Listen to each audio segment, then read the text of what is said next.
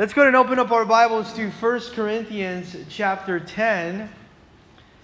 1 Corinthians chapter 10. And we're going to try to finish this chapter today as we approach the table of communion.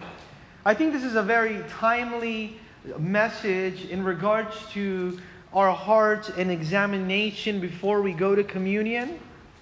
But it says here now from chapters about 8 till 10, Paul is talking about Christian liberties. And I think it's very important that we focus on what Christian liberties we have and what Christian liberties we don't have. And it's so important that we talk about that we examine that, because yes, we have liberties, but they're in the limits of love. If your liberty doesn't show love, then really it's not your liberty. And yes, you have a freedom in Christ. Yes, you have freedoms in the Lord. But just because you have freedoms doesn't mean you don't have boundaries. And I want you to remember that today. Just because you have freedoms, it does not mean that you do not have boundaries. And before you participate in anything or attend a certain activity or event, you have to ask yourself, is this a weight or is this a wing? Does this hold me down or does this lift me up closer to the Lord? Does this company hold me down or does this company now maybe lift me up to the Lord? Because our Christian life is to be lived boldly. And a life that maintains absolutely clear principles. Your life as a Christian should absolutely maintain these clear principles, and that we never compromise when it comes to principles. These are clear principles that we don't compromise. We don't want to bring a disgrace to ourselves. We don't want to bring a disaster to other people. And we don't want to dishonor God. When you start to compromise in principles, you bring disgrace upon yourself. You start to bring a disaster upon the people that are around you, and then you also start to dishonor God. And I pray that this message would teach you how to act or how to react. It will help you when it comes to the choices that you make and the company that you keep, and that there would be guidelines to assist you in these areas when it comes to Christian liberties. Yes, I have freedom, but I also have boundaries. In today's text, we're going to go over three major points. I'm going to give you those three major points right now for those of you that love taking notes. The first point is that we are called to live in separation unto God. To live in separation unto God. You are called to live separate unto God. You used to live separated from Him. Now you're separated for Him. You are called to live separated unto God.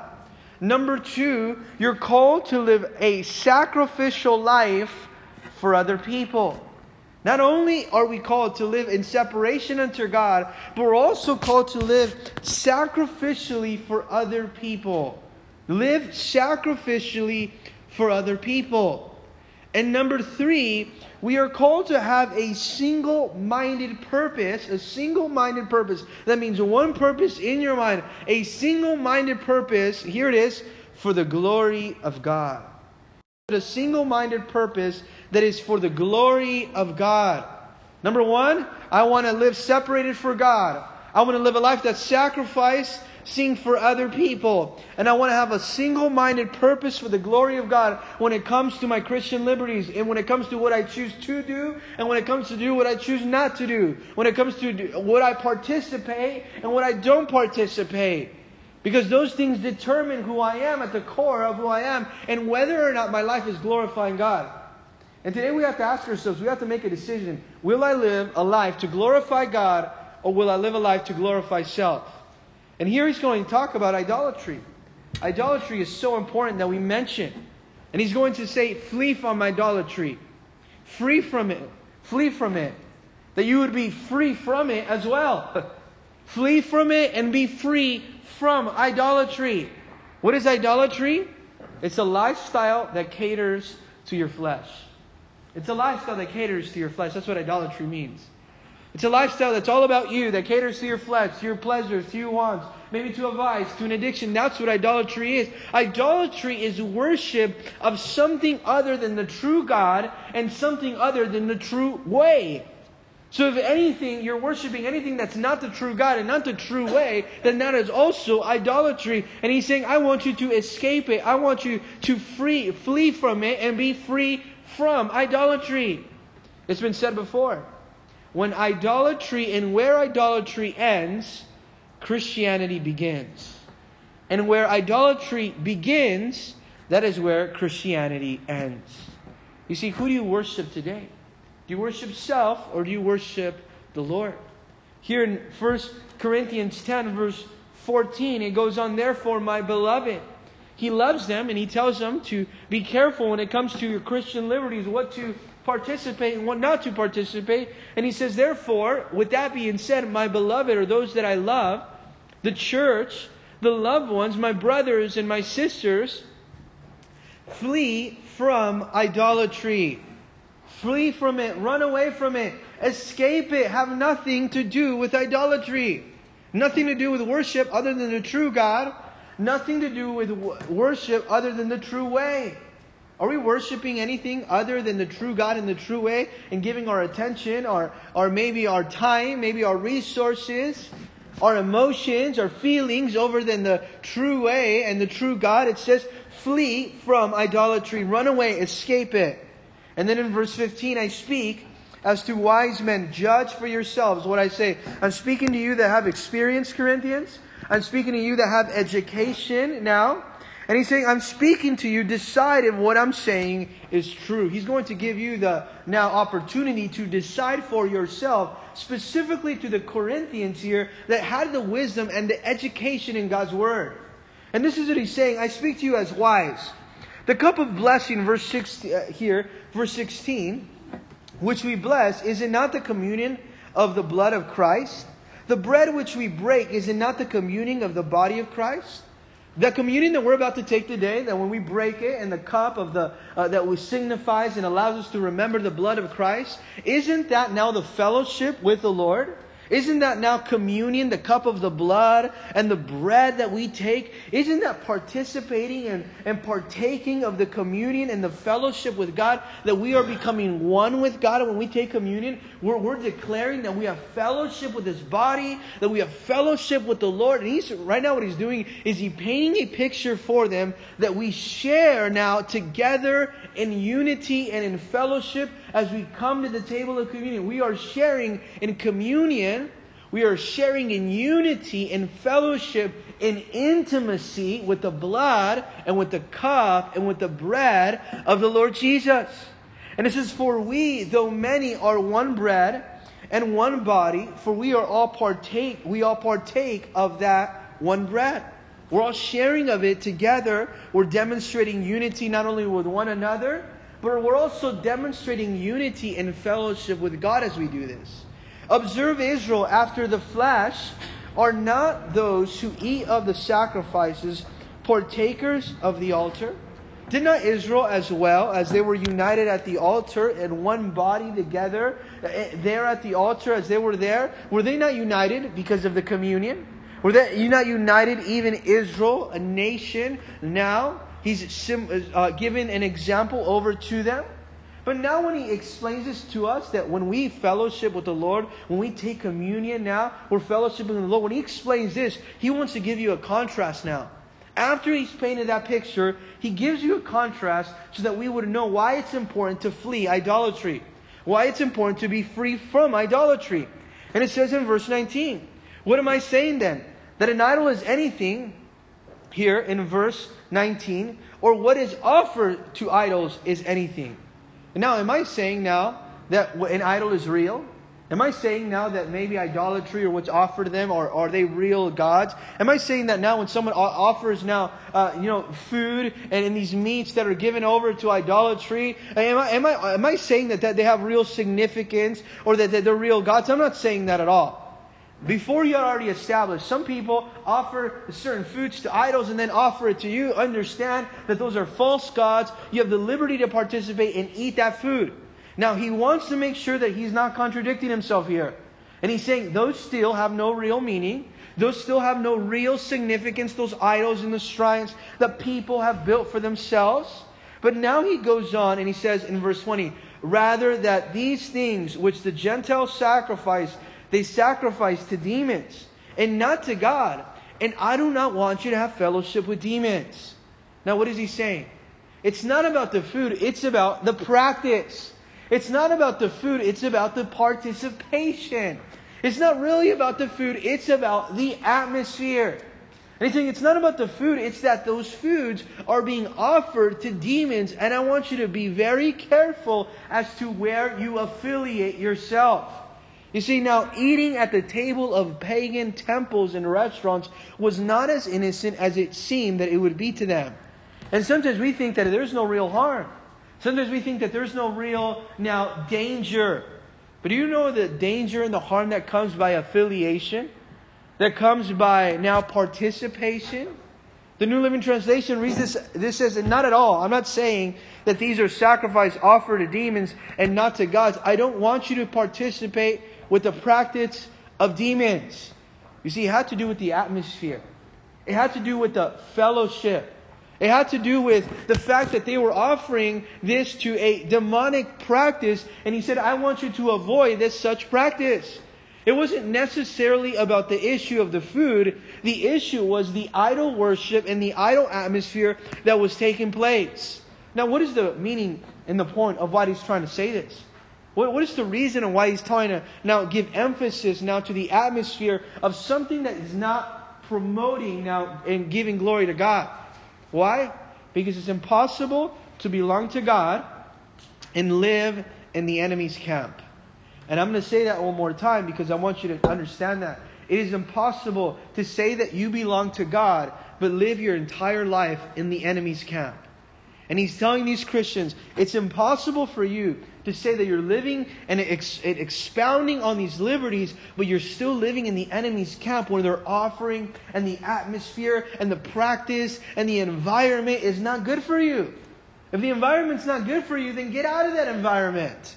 You can't say that you belong to God, but still live in that old environment. You can't say that you belong to God, but you have a liberty of living in an environment that doesn't promote the glory of God. And that's exactly what he wants us to know. If you belong to God, then start to live in the camp of the Lord. Don't live in the enemy's camp all your life. Get out of that camp already. They're offering to demons over there. They're promoting something that doesn't belong to you anymore. That doesn't define you. That doesn't explain who you are. You see, and it goes on now in verse 21, as he would say this. You cannot drink the cup of the Lord and the cup of demons. You cannot partake of the Lord's table and of the table of demons. What is he saying here? You cannot belong to two tables. How many times do we try to belong to two tables? We want to belong to the table of the Lord and the table of communion. But we also want to belong to the table of the world. Where the table of the world, where I go to that table, it's the table of idolatry. And it's catering to my flesh. And he's saying here, you can't belong to both tables. You can't belong to the table of the Lord and belong to the table of demons. You can't participate in both fellowships. He first already told us that when you participate in communion, you are participating in direct fellowship and intimacy with God. That's what you're doing. And as you're participating in direct fellowship and now intimacy with the Lord, you can't participate in intimacy and fellowship with the world. You cannot do that. It is not okay. Think about what it says now in verse 22. Or do we provoke the Lord to jealousy? Are we stronger than He? You know the Lord is jealous for your attention. He's jealous for your time. And He doesn't want you to share any space with idolatry. He doesn't want to share the space of your heart with something that does not honor Him, something that disgraces Him. In fact, we disgrace communion. We're disgracing the Lord's table when we fellowship with idolatry. And the Lord does not share space with the presence of idolatry. The Lord says it's either going to be my presence or the presence of idolatry. And we have to choose, where is your fellowship? Because He wants all your attention. Where is your fellowship? At what table are you sitting at today? And you think it's interesting because we have the choices that we make every day. Whether we choose to go into fellowship with the Lord or we're going to fellowship with the world that's going to eventually lead us to compromise. You see, when we want to really live a transformed life, and you want to live a transformed life, the key to the transformed life is to get away from immediate danger. You want to live a transformed life today, a life where you're no longer in bondage to that sin or that vice or that addiction. The key to the transformed life is to get away from immediate danger. If you see immediate danger over there, then get away from it, from that immediate danger, so that you can live the transformed life. You will never be able to live a transformed life with the fellowship of the table of demons. Now you would say, well, wait a minute. I've never been in the fellowship of the table of demons. Or anything that doesn't bring glory to God, that is idolatrous, is worshiping the enemy. Anything that is having you bound under sin is worshiping the enemy. And we're taking a seat at the table of idolatry. I pray that today you would step out of that table, and maybe you've been sitting at the table of idolatry where you're worshiping self or worshiping anything other than the one true God. And you would say, I don't belong to this table. I belong to the table of communion with the Lord. Look what it says in verse 23 to 33 now. Because He's going to give us the guidelines so that we can have the goal. We're going to see the guidelines so that then we can see the goal. What are the guidelines? And in verse 23, it tells us the guidelines. All things are lawful for me, but not all things are helpful. All things are lawful for me, but not all things edify. This is an amazing verse, because He's exercising now His liberties. And He says, yes, all things are lawful for me. I'm not under the legalism of the law. I have the freedom to do these things, but not everything is helpful. All things are lawful for me, but not everything edifies. So now the question that we have to ask ourselves when it comes to guidelines, just because it's right, just because I'm allowed to do it, doesn't mean it's helpful for me. Just because I'm not under the law, it does not mean it edifies. And one of the questions that we have to ask ourselves, maybe it's a twofold question, it's a two-pronged question. Before we approach something, is it helpful? Number one, does it help me? And number two, does it edify? Because if it doesn't help me, and it doesn't edify me, then I want nothing to do with it. Not only should we pursue to be away from things that lead us to sin, but we should also pursue the things that lead us to God. We cannot live a life that is neutral, and that's what He's wanting to teach us. Just because it's lawful doesn't mean it's helpful. Just because it's lawful doesn't mean it edifies. You see, just because it's right, is it good for you today? Is it good that you invest in that thing? Is it good that you are at that location? Just because it is right, maybe, does it really edify? Just because it's right, is it also beneficial? Ask yourself that. It might be okay, but is it beneficial? Should I invest in it? Should I really be there? I love the word edify, because edify means to build a house. Not everything here builds a house. You want to edify your home? Edify your spouse, edify your coworker, edify your family. You want to build that house? Then you have to pick and choose what you actually participate. A lot of us want to edify, but then we choose anything and everything. And no, that's not the case. He's saying all things are lawful, but not all things are helpful. All things are lawful, but not all things edify. Yes, it's permitted, but is it beneficial? A lot of people say, well, there's nothing wrong with doing this.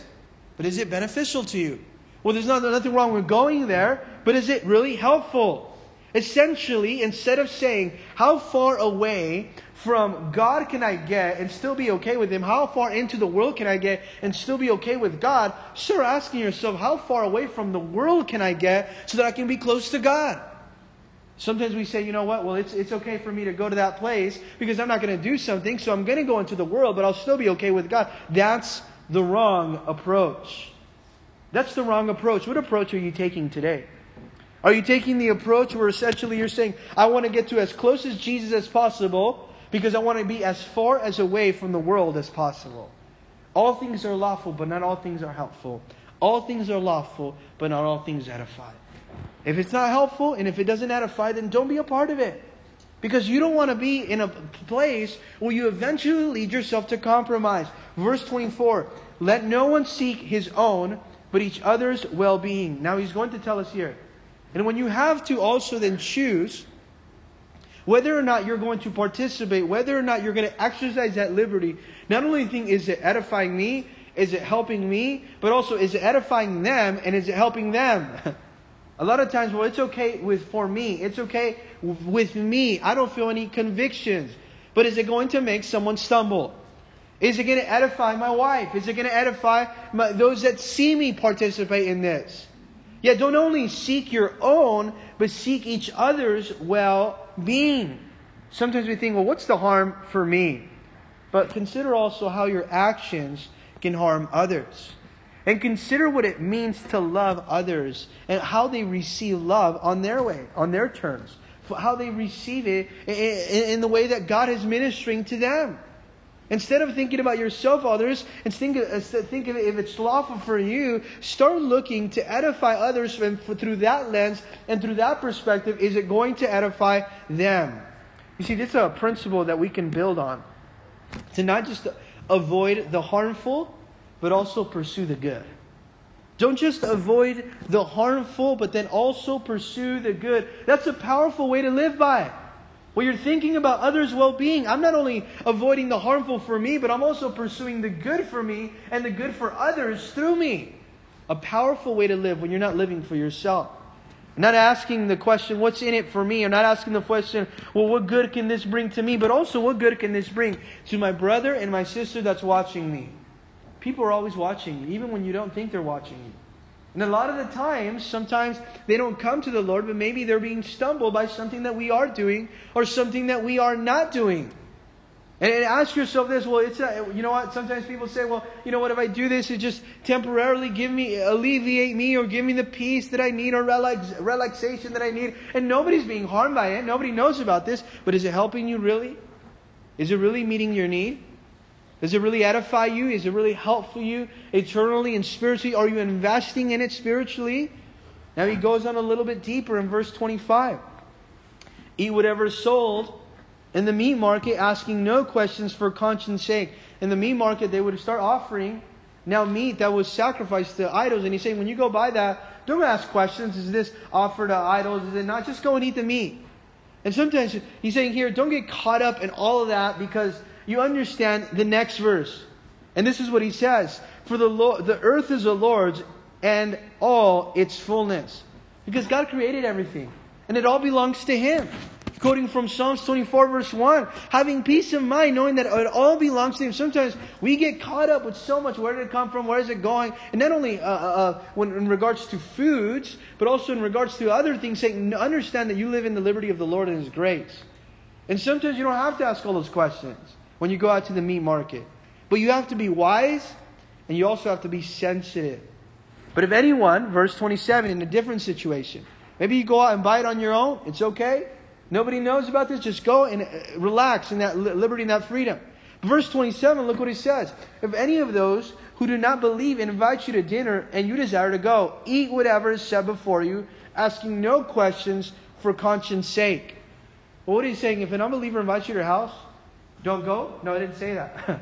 Have you ever going to minister to someone if you're not willing to be able to go in and actually be the light in that dark place? Now he's saying if an unbeliever invites you to the house to have dinner, don't show up and start asking all these questions that are going to make you now stumble and make you maybe holier than thou, right? But he's saying don't ask all these questions. Go down and ask questions. Also have a clear and transparent now view on your relationship with the Lord though. Make sure that when you go in your fellowship with an unbeliever, they have a clear and transparent view of your relationship with the Lord. You know what? They know for certain that maybe I don't drink because I've given that up so that I can be an example to other believers. And when you go out to eat with other people, that they understand, that they know, you know what? I will go and have a meal, right? I'll be a witness, but I am going to have transparency and I'm going to have a clear now representation that I have a relationship with the Lord. Verse 27, here, go eat whatever is set before you, asking here no questions. Don't get caught up in that. Here it says, here for conscience sake. But if anyone says to you, this was offered to idols, Do not eat it for the sake of the one who told you, and for the conscience sake, for the earth is the Lord and all its fullness. Again, he quotes that verse. But if somebody tells you, you know what? This is actually offered idols, then don't eat it. Because now they're watching you. Now that you know, and now that they know, now that there's an established now way of causing someone to stumble, don't participate in it now because of the fact that you know that it can cause someone to stumble knowing that you're a Christian. Oh, we're going to go over here and there's going to be all these things taking place maybe at a certain venue or arena or whatever it would be, and they're going to be serving this or that. And you know what? You don't have to be there. Right? If you don't have to be there because you don't want to make someone stumble, then don't go. Because a lot of times if people see you there, guess what happens? They're going to confuse your testimony and your representation. I remember years past I would really like to go to these places where, sports restaurants, and you have, the games or the fight or whatever it would be that you just love to watch, and I would love to do it. But then the Lord started convicting me in my heart sometimes to be able to be wise and sensitive as to which places I choose to go and not to go because I don't want to misrepresent Christ. Then you have, these servers and these waitresses, approaching the young man and offering them drinks and all this. And I'm saying, I don't want to be a part of this. As much as innocent I know that I'm not going to partake in any drinks, and I'm just here because I want to enjoy the game or whatever it would be, I don't want to be caught up in this type of environment. And this is something that the Lord will speak to you personally as well. To be able to pick and choose and be considerate, here is saying, and if somebody tells you for conscience sake, do not partake on it. Now verse 29. Conscience, I say, not your own, but that the other. For why is my liberty judged by another man's conscience? You would ask yourself, why, if I have the liberty, why do I have to yield for someone else?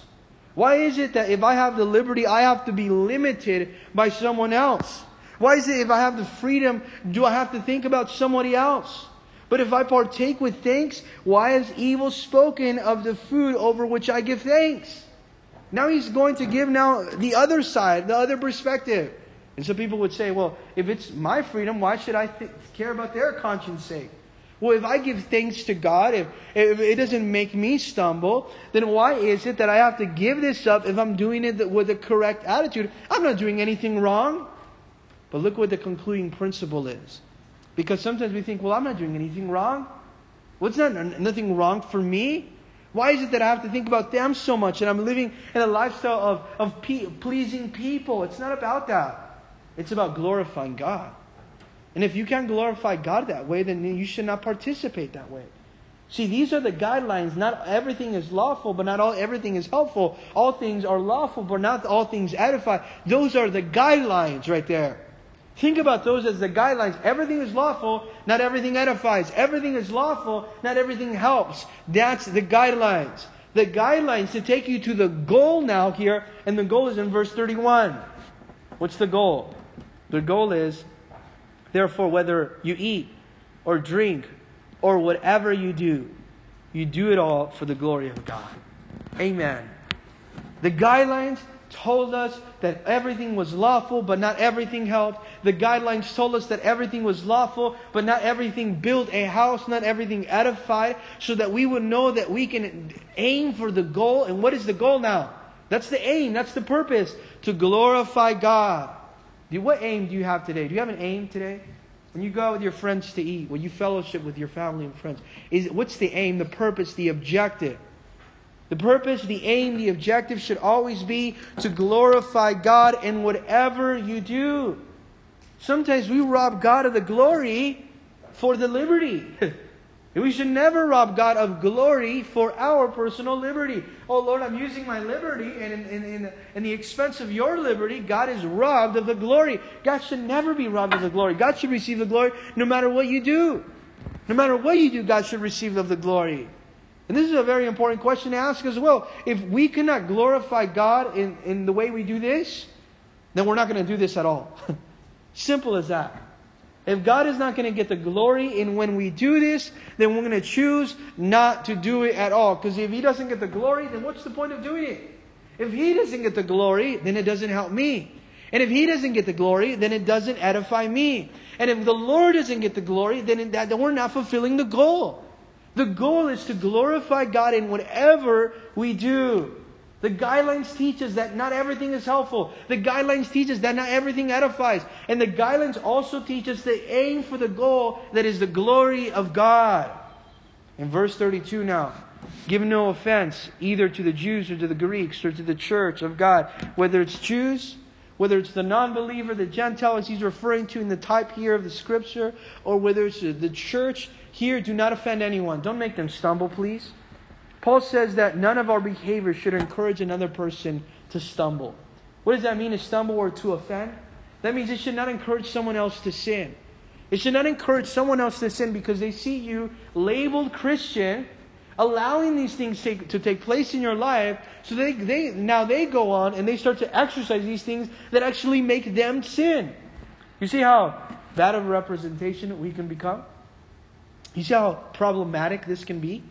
That's why we have to remember the guidelines. What are the guidelines? All things are lawful, but not everything edifies. All things are lawful, but not everything helps me. And I'm going to choose the things that edify and that help, because those things are the ones that will glorify God. Verse here, 33. Just as I also please all men in all things. What is he saying? I also always seek to serve everyone else around me. In everything I do, I want to seek to serve them. When he says please, he means to serve. When I look at those around me, I'm seeking to serve them. I'm seeking for what's helpful for them. I'm seeking for what edifies them. I'm seeking for the glory of God even in their lives. In verse 33, just as I also please all men or serve all men in all things, not seeking my own profit, but the profit of many, that they may be saved. And I want you to underline that in your Bible where it says, not seeking my own profit. I want to serve people, not seeking my profit. How many times have you served the Lord and want to see what kind of profit you're going to get from it? I think that we have to think about purpose instead of about profit. A lot of the times when we serve someone, we want to see, you know what kind of profit am I going to get from this? He's saying, I'm not seeking my own profit. When I serve them, I'm not seeking my own profit, because I'm thinking about my purpose is to glorify God over my own profit, which is to glorify myself. How many times have you thought about your profit instead about your purpose? God has given you certain gifts and abilities and spiritual gifts through His Word, through His Spirit. He's empowered you to do these things so that you can serve other people for the glory of God, not for the profit of self. And what is the profit here? He speaks about it right there. For the profit of many. What is the profit? The real profit is that they may be saved. There is no greater reward than to know that when you serve people, they're going to get saved. I mean, you think about that, the sacrifice that somebody does. The intention, the motivation, the purpose of exhausting myself in serving other people and living to serve other people so that they may be saved. That is the greatest profit. That they would be saved.